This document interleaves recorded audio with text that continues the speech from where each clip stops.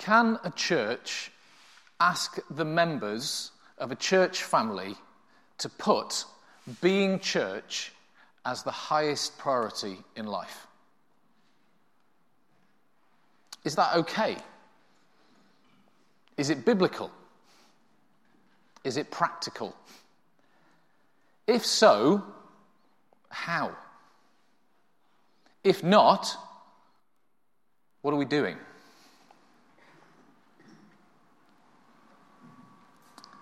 I worry sometimes. The kingdom of God, the church, my faith, is my job. And that's not true for almost everyone else in the family that God has called me to lead. Is it okay to ask you to put church first? Or the kingdom of God first? Could that really happen? Life is full of distractions. We have family, we have friends, partners, work, responsibilities, passions, commitments. Where does church come in all of that? What does church even mean anyway? Do we mean Sunday morning? Do we mean Sunday morning and a weeknight? Do we mean Sunday morning, a weeknight, prayer meeting, serving on teams and going to events? Do we give our money and time to a church in order to receive spiritual inspiration and direction? Just like we pay Cineworld or Netflix or our phone provider or a news provider to receive information and inspiration. What should the church family expect?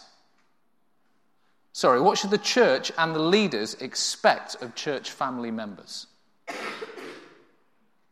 What should church family members expect of the church and its leaders? And anyway, why am I banging on about church? It's about Jesus, the kingdom, not some man-made structure. I am not going to answer all of those questions today. We plan in the next year to bring clarity to all of these areas. But right now, to begin, we need a vision. We need to know what it is that God has called us to do. What it means to be church in a way that makes Jesus Lord, makes life work, and the kingdom comes. I believe that the local church is the answer to the world's problems, person by person, time after time. So what's the vision? Let me share what I believe is God's vision, his dream for us, our shared future. Then maybe we can get back to some of those church questions. I'm going to read from 2 Kings chapter 4, starting at verse 1. The wife of a man from the group of the prophets cried out to Elisha. She said, "My husband is dead. You know how much respect he had for the Lord.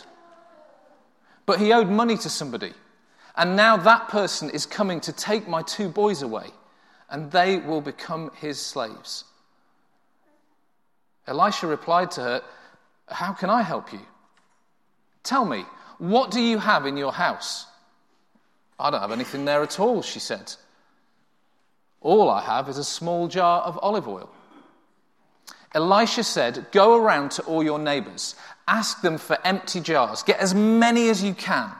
Then go inside your house, shut the door behind you and your sons. Pour oil into all of the jars. As each jar is filled, put it over to one side." The woman left him. Then she shut the door behind her and her sons. They brought the jars to her, and she kept pouring. When all the jars were full, she spoke to one of her sons. She said, "Bring me another jar." He replied, "There aren't any more left." Then the oil stopped flowing. She went and told the man of God about it, and he said, "Go and sell the oil. Pay what you owe. You and your sons can live on what is left." 6 months before we even moved to Coventry, we were given these verses. I've been sat with this for the best part of 5 years. There are many things to say here. But the key thing was the question that I felt God asked me in the first instance. Took me to this passage and said, "What if, David? What if they'd had access to a vat? What if they'd poured it down the well? What if they'd poured it into the lake? What if they'd stopped up the windows and the doors of their house and poured it in the roof?" I'm not trying to belittle the woman and her sons. God was asking me this question for a reason. I need to see something. The limit on the oil is not the jar from which it is being poured. The limit to the oil is the receptacle into which it is being poured. The limit is not the oil or the jar. The limit is the number of jars they got from their neighbours.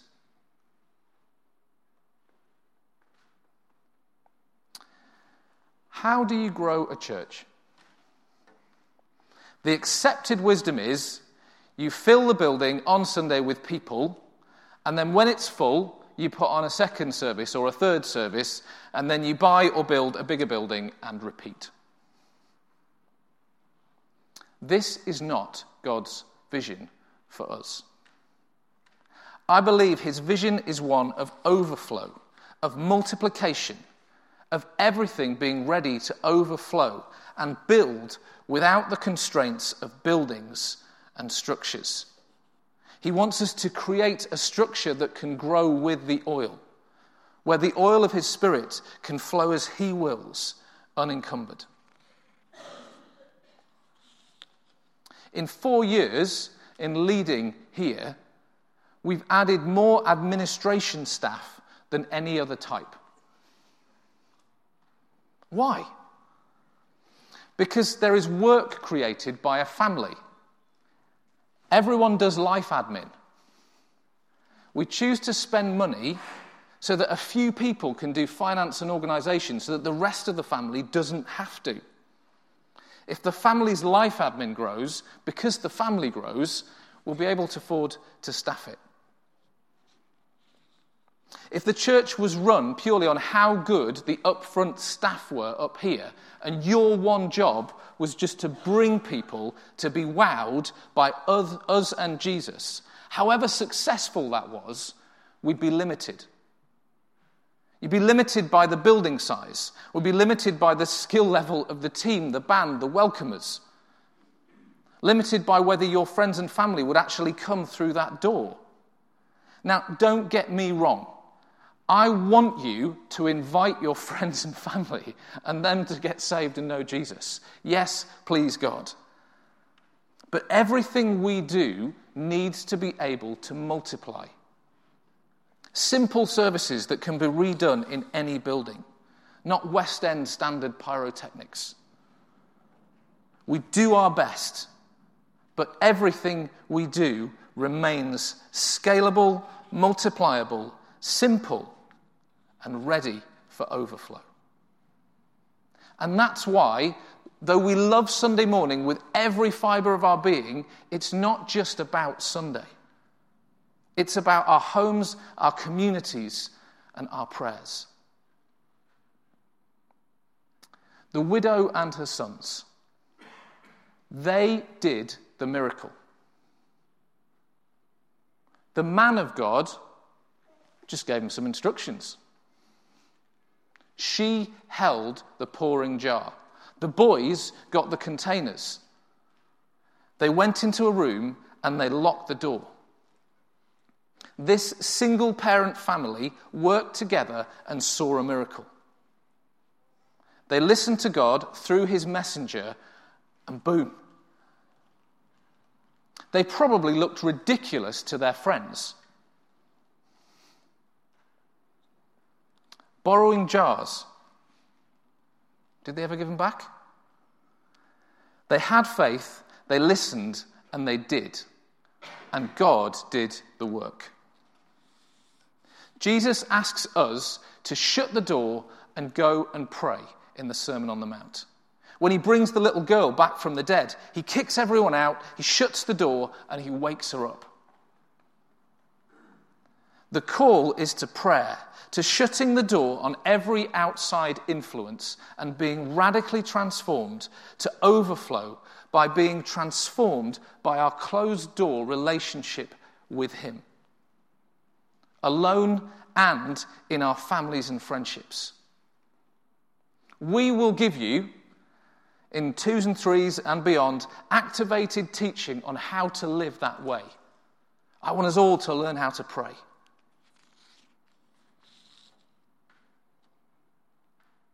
Looking at another aspect of our reading. Who was Elisha? He was the successor to Elijah. Elijah went first. Elijah did amazing things, kind of top prophet of the Old Testament. But he went alone. He struggled with depression. And when he cried out to God, God gave him Elisha. And when Elisha succeeded Elijah and started to do what Elijah has done, he built a community of prophets. This woman is part of that community. This is miraculous community life. There's entrepreneurism here. There's community. There's family. There's God at work. There's really real need. There's real issues and there's real answers. The miracle doesn't happen at church. It doesn't happen done by a priest or a prophet. The woman and her sons need their friends and their community to supply the jars. This is a community story. We want to live in communities. Church groups, small groups, or wherever they're called, are so often weekly meetings. And that's great. But whilst there's shared friendship and support, it's not deep always. It's not open always.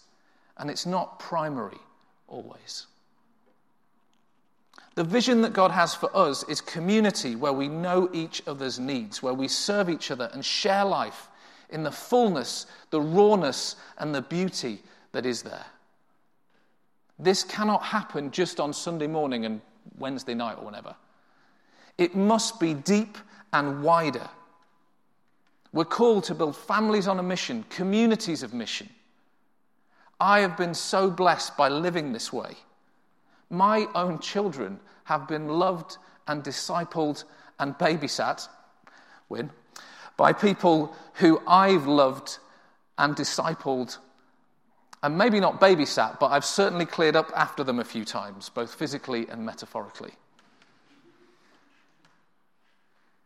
When we open our homes to friends and contacts, mixing those who know Jesus and those who don't, our lives get richer.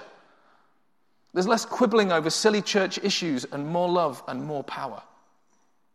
Holy Spirit, the life of Jesus and God's parenting love starts getting splashed around all over our lives. And before we know it, our desire to transform and meet their needs fills the jars of our neighbours. We're transformed. And our life with Jesus is ignited. It's really hard work. But it's the best kind of hard work. It's fulfilling. It's life in all its fullness. In this passage, a destitute widow and her 2 boys, at risk of being trafficked, are saved. A town sees God come close and save them. Faith is built, lives are changed. All of those jar owners would know the story. This is a story of justice, of business, and of transformation. It's a story of obedience and love, listening and doing. All the woman and her sons have is faith and a little jar of oil. All Elisha has is a word from God. We have a vision to build a church on a word from God and a big, fat, faith-filled yes of obedience. To build a church that is all of us positioning ourselves to receive God's overflow and to allow it to flow out through our passionate, disciplined devotion to Him. The openness of our homes and lives to one another and to those whose jars are empty is key. We get to build a church where everyone gets to play. Everyone gets to pray. Everyone gets to see lives changed. And every one of us overflows with the Spirit and changes our area person by person. So what? We'll be back. Over 2019 and into 2020, we'll have vision statements and names and clarity and websites and logos and explanations of all the structures.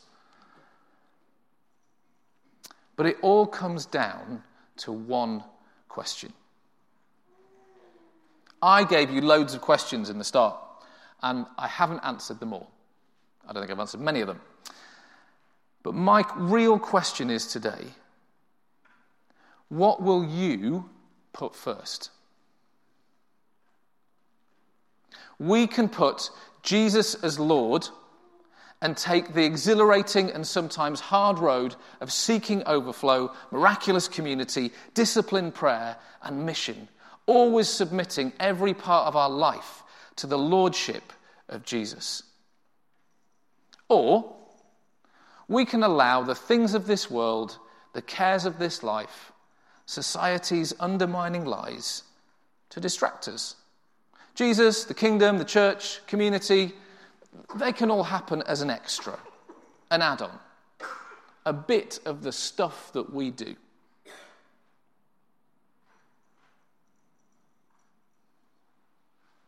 Jesus as Lord or an add-on. We get to rededicate ourselves to God's vision for us. There is more to say, there's more detail to add. But as we commit ourselves to overflow, to multiplication, we rededicate ourselves to God's vision for us.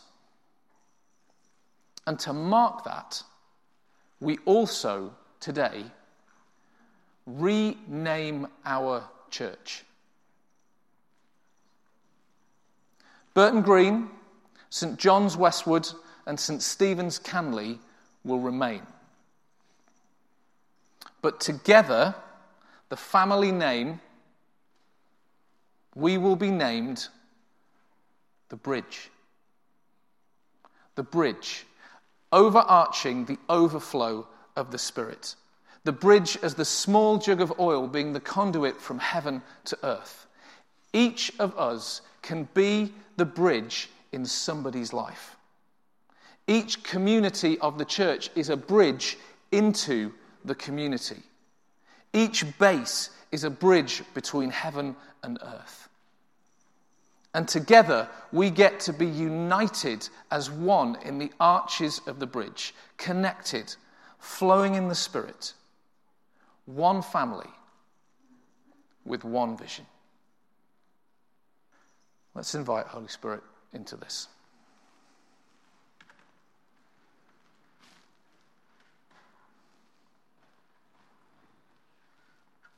If you'd like to receive from God, please, if you can, stand.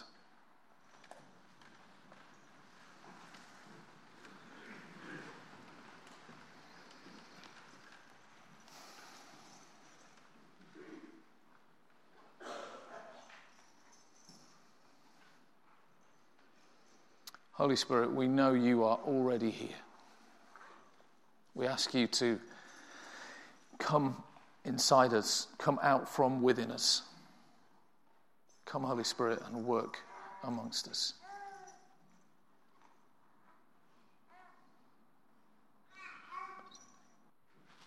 Since the beginning of this service, I've just been really aware that there's a work against us as a church, and that work is to shut our mouths, to close our throats, to shut our mouths that we wouldn't speak, that we wouldn't speak out praise and prayer, that we wouldn't speak out love and encouragement to one another, and that we would not speak out the truth to those who don't know it. And there's a phrase that's from the 1662 prayer book of the Church of England that I just cannot get out of my head, that I may have misquoted, but I'd like you to repeat after me. I'll say it once and then I'll say it in two parts, and say it after me. Open your lips in praise, in encouragement, and in mission. O Lord, open thou my lips, that my life may show forth thy praise. O Lord, open thou my lips, that my life may show forth thy praise. Just remain standing, keep receiving from God. But if there's somebody in this room who you know needs a touch from God, you don't even need to look at them. You don't even need to put a hand on their shoulder. Just ask right now that Holy Spirit helps in whatever way. Come, Holy Spirit. To think of somebody who's maybe never darkened the door of a church or a house to spend time in God's presence, and they've got a need. And I want you to pray right now that between you and God and your community, that their need would be sorted through the Spirit of God.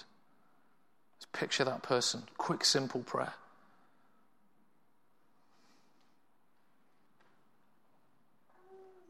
And then as a last thing, I'd just like you to put your hand on your own heart or your own head, whichever you think needs the biggest touch. Or maybe one on each.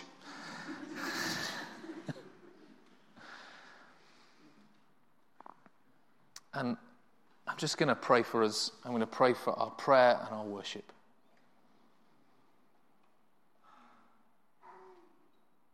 Holy Spirit, I invite you to come into our hearts, into our minds, into our souls, into our strength. Holy Spirit, teach us to pray. Teach us to worship with everything we've got. Open our mouths in prayer, in worship, in adoration, in study, in you. That our lives would scream out your praise. That everything we do would be about you. Holy Spirit, we are leaky vessels. We need you to keep filling us. We need to keep coming back to you. Help us to come back to you. Keep filling us. And help us to be those who show others how to get filled. Overflow out of us.